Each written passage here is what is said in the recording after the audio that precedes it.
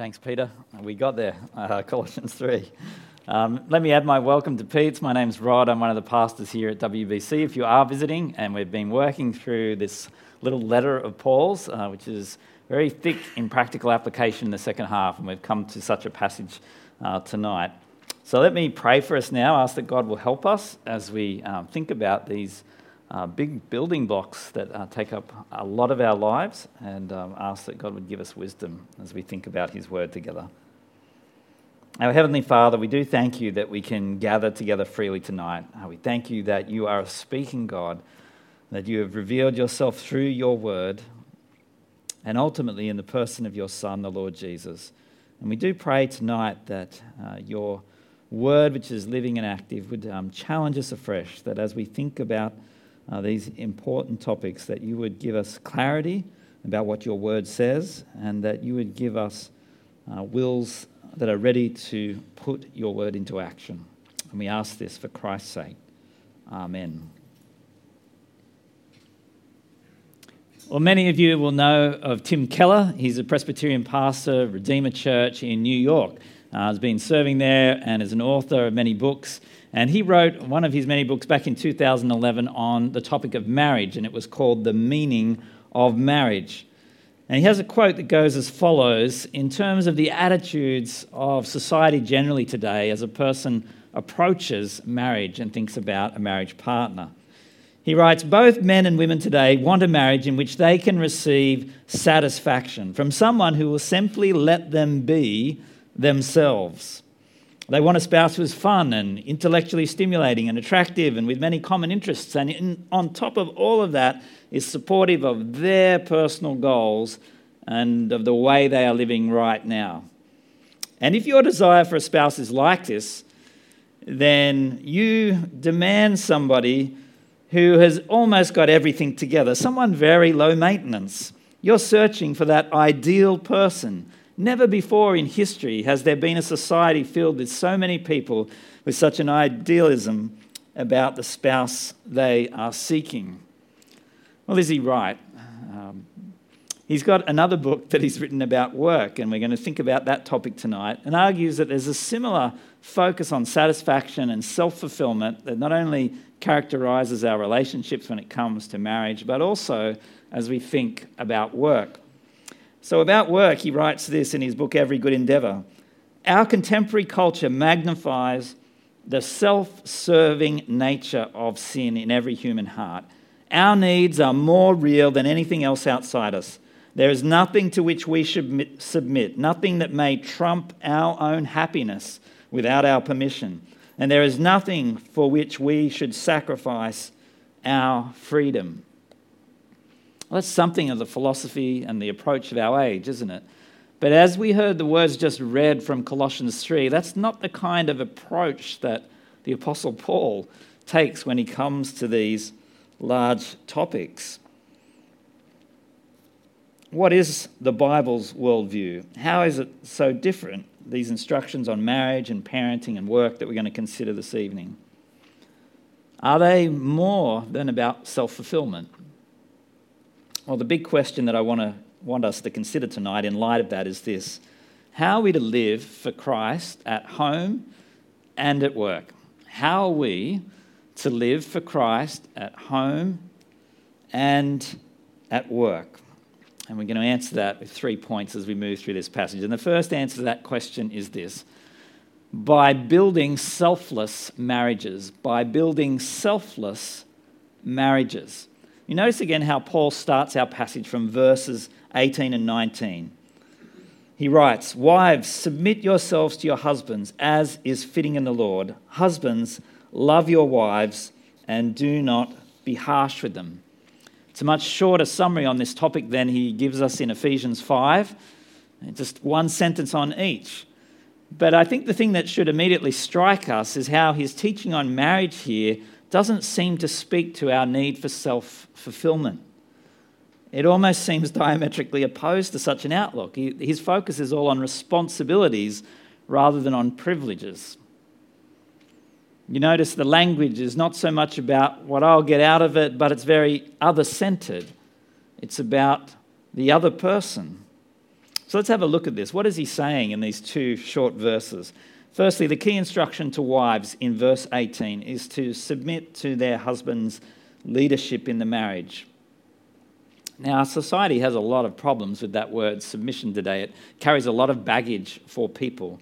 But let me argue that in the Bible's context, submission is not unthinking obedience to some authority. It's an action by which a person freely gives themselves, entrusts themselves to someone who has a responsibility to love them. Submission is a choice. And submission and love are actually related themes. Submission could be seen as a voluntary act of love. And the difference in the way that Paul speaks to husband and wives here, in terms of their relationship to one another, hinges on the idea that the husband is given a certain responsibility for the relationship. A husband's leadership is the responsibility to care for his wife and, if they have children, their family. He's the team leader, if you like, of a group of equals. He is not any more important than any of them. Indeed, he should be focused on them and not selfishly on himself. His chief concern is their good. And so God's blueprint for marriage is that husbands and wives are complementary. We are equal before God, but we have different functions within the marriage relationship.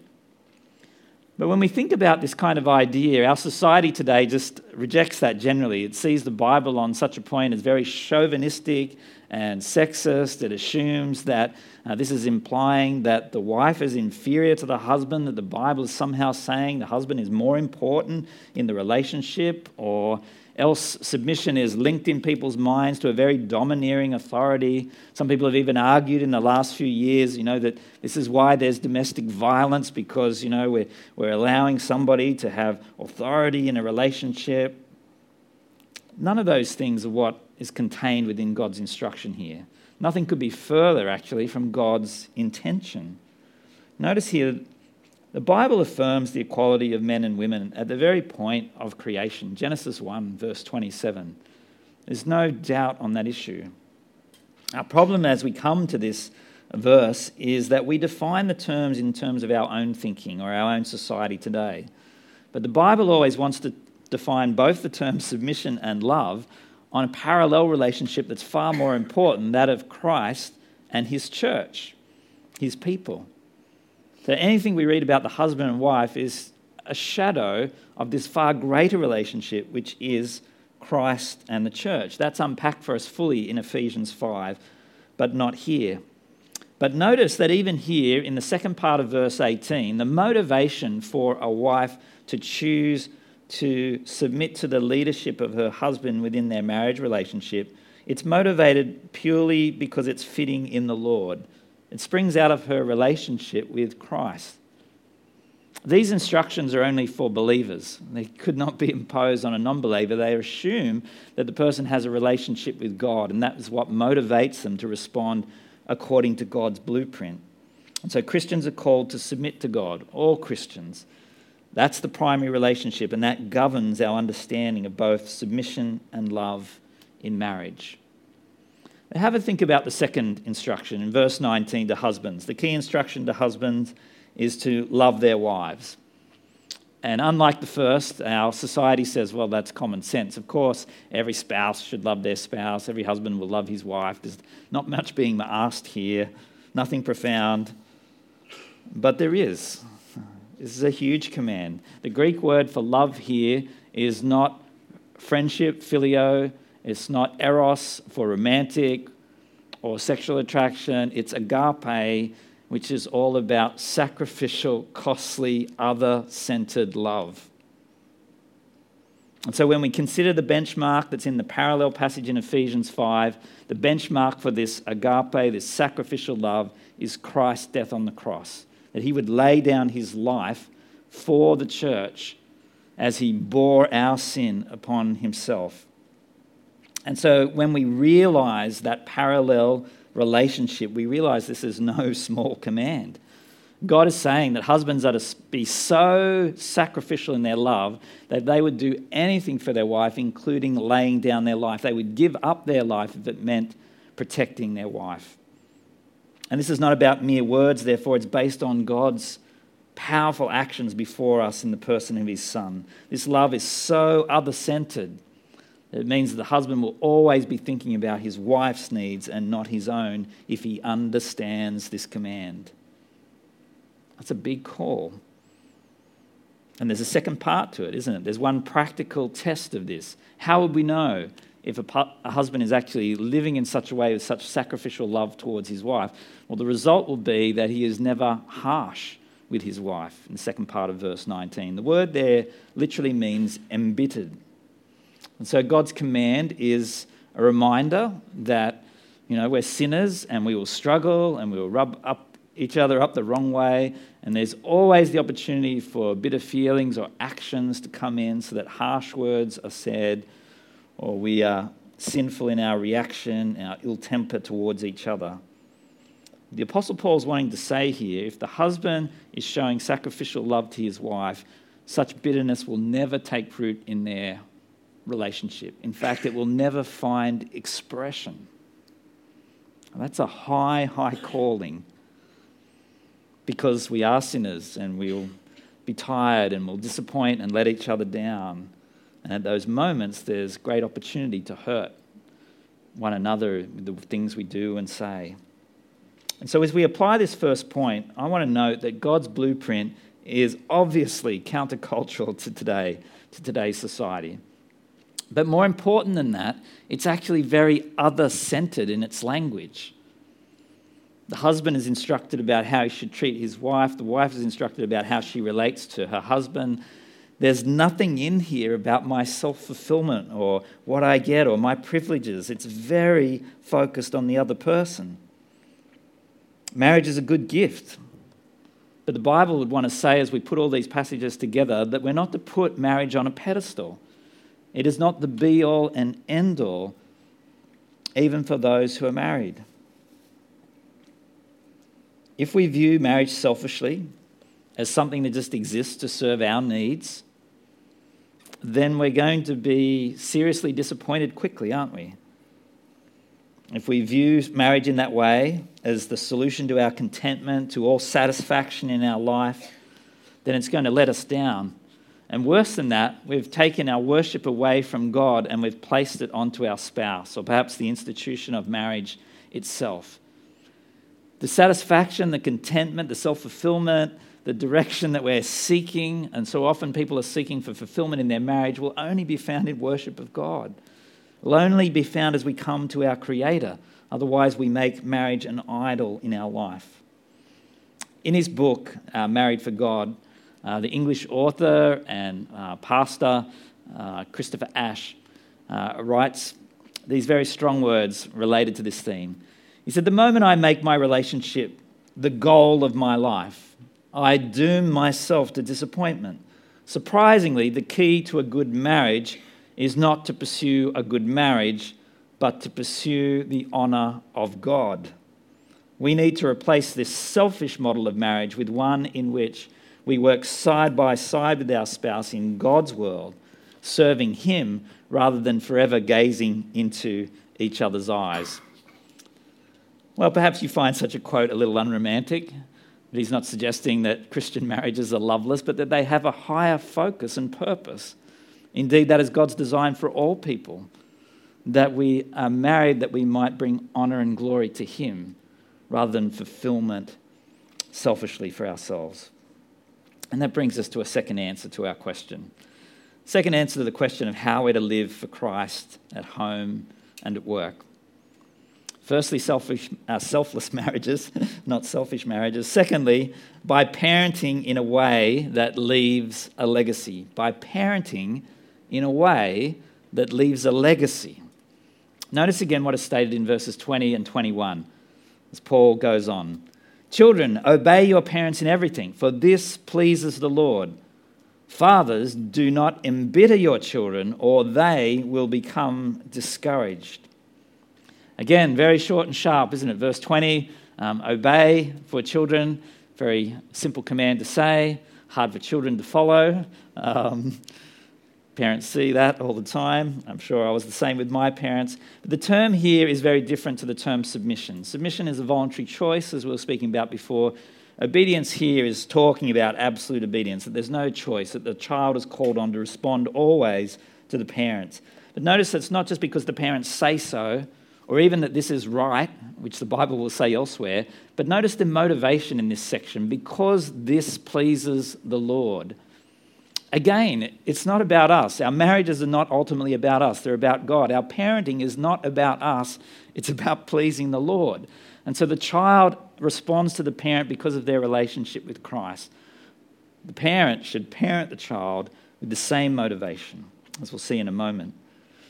But notice that children are to obey both their father and mother, verse 20. But in verse 21, fathers are specifically singled out. I think the principle here relates to both mum and dad, but it is the word for father in the Greek, and specifically he's given instructions of how not to act towards his children. There's a negative command, if you like, and then there's a motivation again for not acting that way. So firstly, the negative command. Fathers are not to embitter or exasperate their children in some of the translations. Fathers are, urged to avoid those kind of words and actions which will stir up and provoke and irritate and frustrate the child. One commentator has put it this way to help us get a handle on what Paul intends. Effectively, the apostle is ruling out excessively harsh discipline, unreasonably harsh demands, abuse of authority, constant nagging and condemnation, subjecting a child to humiliation, and all forms of gross insensitivity to a child's needs. And why? Why must he avoid acting in that way? Well, not only because they would be sinful responses, but because the result is the child will become discouraged. The motivation is to not cause the child to be discouraged or literally to lose heart. It's really talking about a crushing of a child's spirit here, that they become listless and sullen and despairing because of the way they are treated by their parents. Well, let's think for a moment a little bit further. What are some ways that parents might cause their children to be discouraged? Well, firstly, they could never give them an opportunity to actually take responsibility.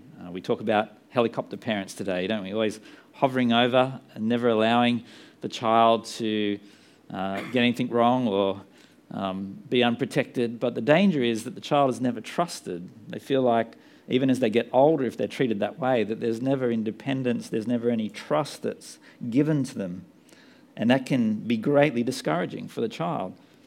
And other ways that parents can exasperate their children by favoritism. That's one that plays out lots of times in the Bible, isn't it?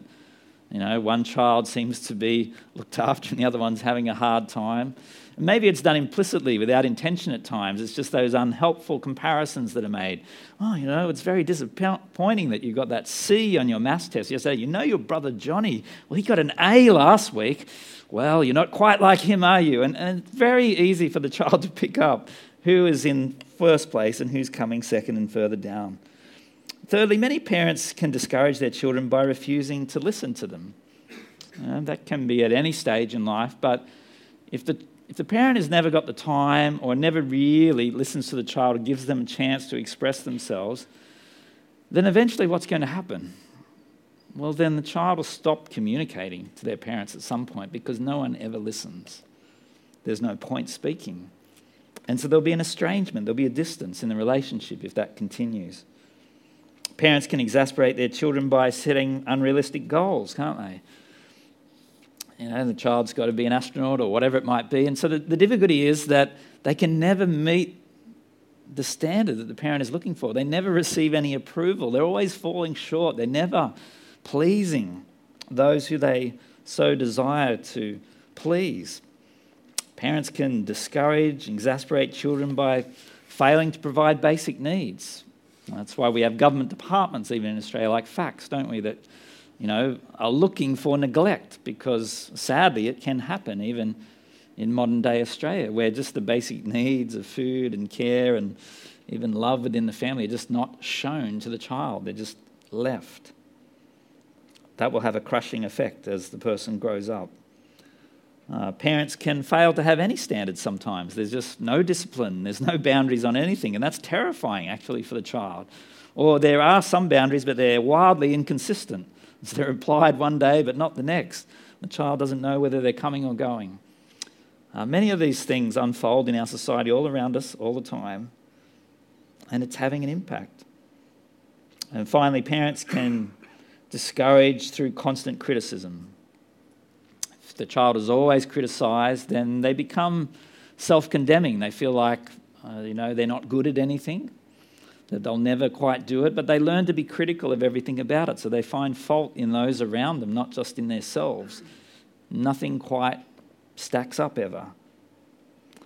Now, I know many of you here tonight don't have children, but you may in the future. And so these are things that we need to think about. They may have been experiences that you went through as a child with your parent. And maybe you see the effects of that in one way or another in your own life. Sadly, what's often driving those kind of traits that can creep in is a selfishness from the parents. So often what's happening is the parents are doing things in order to serve themselves. They want their child to look good for them, or they want them to obey or do whatever that will help their day get on. And so it's all about the parent rather than what is good for the child. In her book, The Essence of Family, Kirsten Burkett writes the following: "In this self-centered world, we're suffering the loss of relationship, even in families. People crave relationship, companionship, security and love, but these things do not come automatically. Until we're prepared to give up the creed of devotion to self, they will not be what characterize our society. Most continue to fight for such things as family and home, but without being prepared to give up their self-worship." Well, is she right? I think Paul would say to us, if that's more and more what our society is like, Christians must give up such attitudes. We don't have a choice. If we're to respond to Christ rightly, we'll have marriages that are selfless, we'll have parenting that are concerned about the child's well-being and them understanding God's grace in Christ. And that will trump any needs that the parents may have or the job they have to run off to. Christians need to give it up, and it will reshape their parenting. Now, how do we apply this section? I think we've seen lots of practical things already, but let us push a bit further. I think there's some helpful pointers here. I think in the end what Paul is wanting as he's thinking about discouraging, because it's in an ongoing tense here in the Greek, is he's thinking about the legacy. If a child is constantly discouraged and that is going to be the pattern through their life, then that will have lots of ramifications, as I've already mentioned down the track. That's not the kind of legacy that we want to leave. We're wanting a legacy that will be fruitful, that will encourage the child, that will prepare them to be an adjusted adult, that will come to appreciate God's love for them, hopefully expressed to them in their children. And the truth of the matter is that we're all going to leave a legacy for our children. Whether it's a good or a bad legacy, there will be a legacy. I mean, my children have got to put up with me going for the Manly Seagulls in the NRL. They've got to put up with me watching cricket and tennis to all hours. They've got to see all these things that I like that perhaps they don't care less about. I don't listen to their music when we're driving around. They've got to hear Smooth FM, or ABC News or something. We may as well be in a parallel universe, and they're thinking, who is this person who's my father? But of course, those kind of legacies are unimportant. It doesn't really matter in the long run whether they like any of the music I ever liked or play the sports that I played. But what does matter is that they are built up so that they have a confidence as they go forward in life, and above all, that they're pointed to Christ. Our hope as parents, Christine and myself, is that we will take every opportunity, grasp every one, to present the gospel to them, not just in words, not just in commands and understanding of Scripture, but by being lived out in relationship, that they actually see us do what we're talking about as we relate to one another, as we relate to them. And if we do that, there'll be a wonderful legacy, as there can be in your life, and perhaps already is in your family. In Psalm 78, verses 5 and 6, the psalmist writes this about legacy. He decreed statutes which he commanded our forefathers to teach their children, so the next generation would know them, and even the children yet to be born, and they in turn would tell their children. You see this picture, it comes up several times in Scripture that families are God's ordained way to pass on his eternal truths from one generation to the next.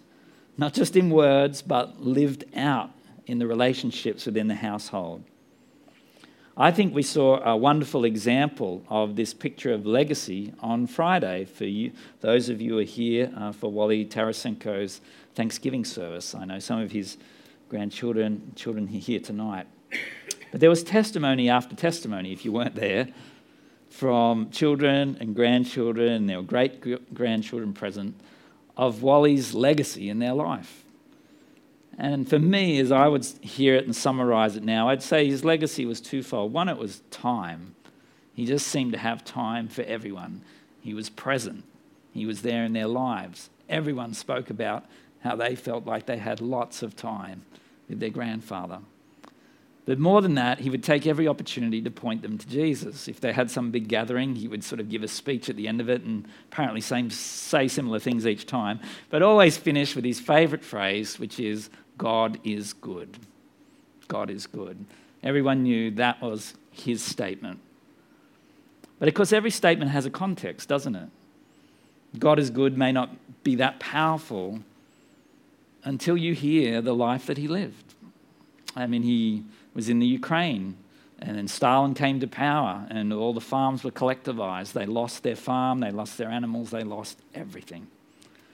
They fled to Siberia. They lived through winters that were minus 45 degrees. They lived in a house that was a hole in the ground. They survived. They came back to the Ukraine. World War II was starting. Everything was going to be lost again. They ended up in a refugee camp in Germany. And in the midst of all of this, a German soldier witnessed to Wally's father. A German soldier witnessing to someone under Russian control. He came to faith. His family came to faith. Wally's children, Wally's grandchildren, great-grandchildren, 5 generations of legacy at this point. That's the kind of legacy that we want. And that's the kind of thing that Paul is calling us to, even in Colossians 3. And it brings us to a third and final answer. Final answer to our question of how to live for Christ at home and at work. We want selfless marriages. We want parenting that leaves a legacy. Thirdly, by working with sincerity for the Lord. So notice again what is recorded in verses 22 to 25. Working with sincerity for the Lord. Slaves, obey your earthly masters in everything, and do it not only when their eye is on you and to curry their favour, but with sincerity of heart and reverence for the Lord. Whatever you do, work at it with all your heart as working for the Lord, not for human masters, since you know that you will receive an inheritance from the Lord as a reward. It is the Lord Christ you are serving.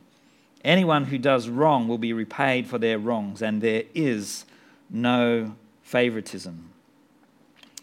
Well, this third relationship to consider is slaves and masters. And of course, this was still a household concern in the first century in a Roman or Greco world. Nearly every family, at least a wealthy family, there would obviously be husband and wife, and there were children, but they would always have servants and slaves who were their employees, if you like, of the family that were given tasks by the master of the household. And so we can be a bit thrown off, I think, initially thinking about how slavery relates to ourselves today. Even if your boss is really bad, you probably don't think of him as a slave driver. I hope not, at least. But I think there are principles here in terms of this household connection, the way people to work, which relates to our position of serving today in our jobs. We need to realise that, indeed, the slavery that was in the first century, without romanticising it, was somewhat different to the horrible, racially driven slavery that we've seen in the last 2 or 3 centuries. In that period, you could put yourself into slavery to help pay a debt. Family members or yourself might pay off that debt, and you might exit slavery. It was a bit more a part of the economic system. But even so, without romanticising it, there was certainly opportunities for people to be seen as workers who really committed themselves to the task they were given, or those who slackened off and didn't work hard.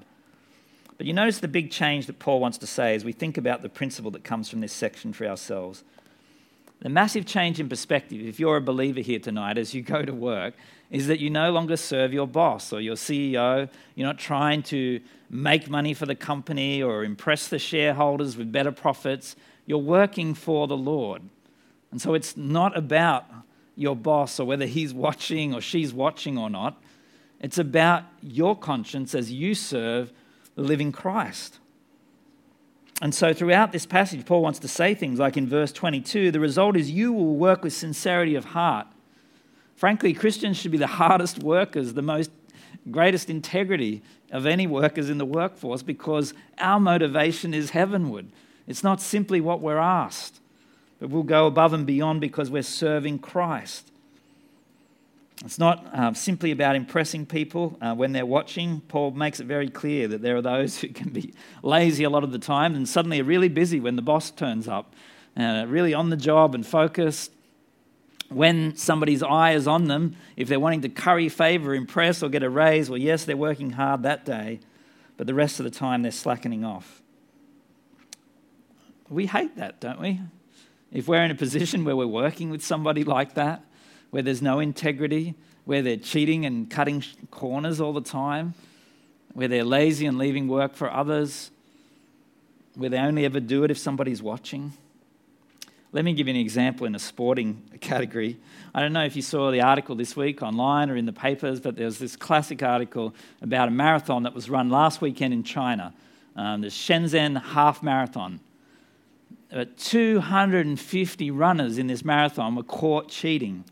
237 caught on camera, hiding behind bushes, taking shortcuts, cutting 2 or 3 kilometres off what was the 21-kilometre track so that they could finish in the top 10 or impress. Some people changing bibs halfway and somebody else running the rest of the way, the race. There's crazy stuff happening all across it. And apparently this has been happening a lot in races in the last couple of years in China. Only 5 years ago, there were only 22 marathons each year in the country. There are now over 1,000 marathons. It's become a massive fad. Many people involved. And it's seen lots of people trying to fight their way to the top and cheat the system. And the response in the local paper about these people that were caught red-handed was this: we deeply regret the violations that occurred during the event. Marathon running is not simply exercise. It is a metaphor for life, and every runner should be responsible. They went on to say, you need to respect the marathon and respect the sporting spirit. It is deeply shameful what is happening. Don't run and forget why you run. And on it goes. Well, it's interesting. In some of the bigger marathons in the last 2 years, they've increased the use of facial recognition. In some of the marathons before you start in Beijing or some of the other places, there's so much cheating going on that they were trying to eradicate it by going to lots of technology to help out. Now, it's hard not to smile and laugh at that kind of problem, and I'm not picking on the Chinese. This just shows the human heart wherever you go around the world.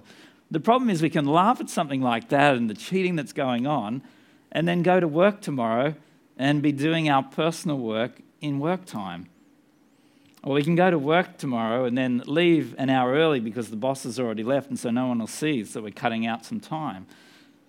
Or we can go to work tomorrow and we're getting bored with what we're doing, and so our screen is onto some other thing that we're surfing on the net or some game we're playing, and it only clicks back onto what we're doing because somebody's walked into the room. That's terrible, isn't it, if that kind of thing is happening? That's not what God is calling us to. And so the question we've got to consider at that point is how we're living. How we're living, regardless of who our boss is or what is required of us. Yes, there is something to consider. If you're in charge of other people, if you're the boss, chapter 4, verse 1, you need to be right and fair in your treatment of your employees as well. There's a flip side to this. I guess often people feel like they're hard done by their boss. I used to work for an engineering firm for about 8 years, and I was very blessed to have a Christian boss. And he was right and fair most of the time, and I was very thankful for that. But there were moments when I felt pressured to do more than was possible, and it's a temptation then to cut corners. I can't do all these things in this time. But that's where integrity comes in, not when it's easy, but at the hard moment. Integrity comes in too where clients are trying to push us to get outcomes they want rather than to act rightly. We used to prepare reports for the Land Environment Court, and I'd get calls by the client saying, well, we've got your draft report, but we don't like what you said in this paragraph. Can you just change it up? We'll send you what we'd like to see in there. I say, no. That's why I've written the report that's going to court. I've got to stand and testify to this. I'm not paid by you to give you what you want. And I was very thankful at that point that I had a Christian boss who would say, no, we do what is right.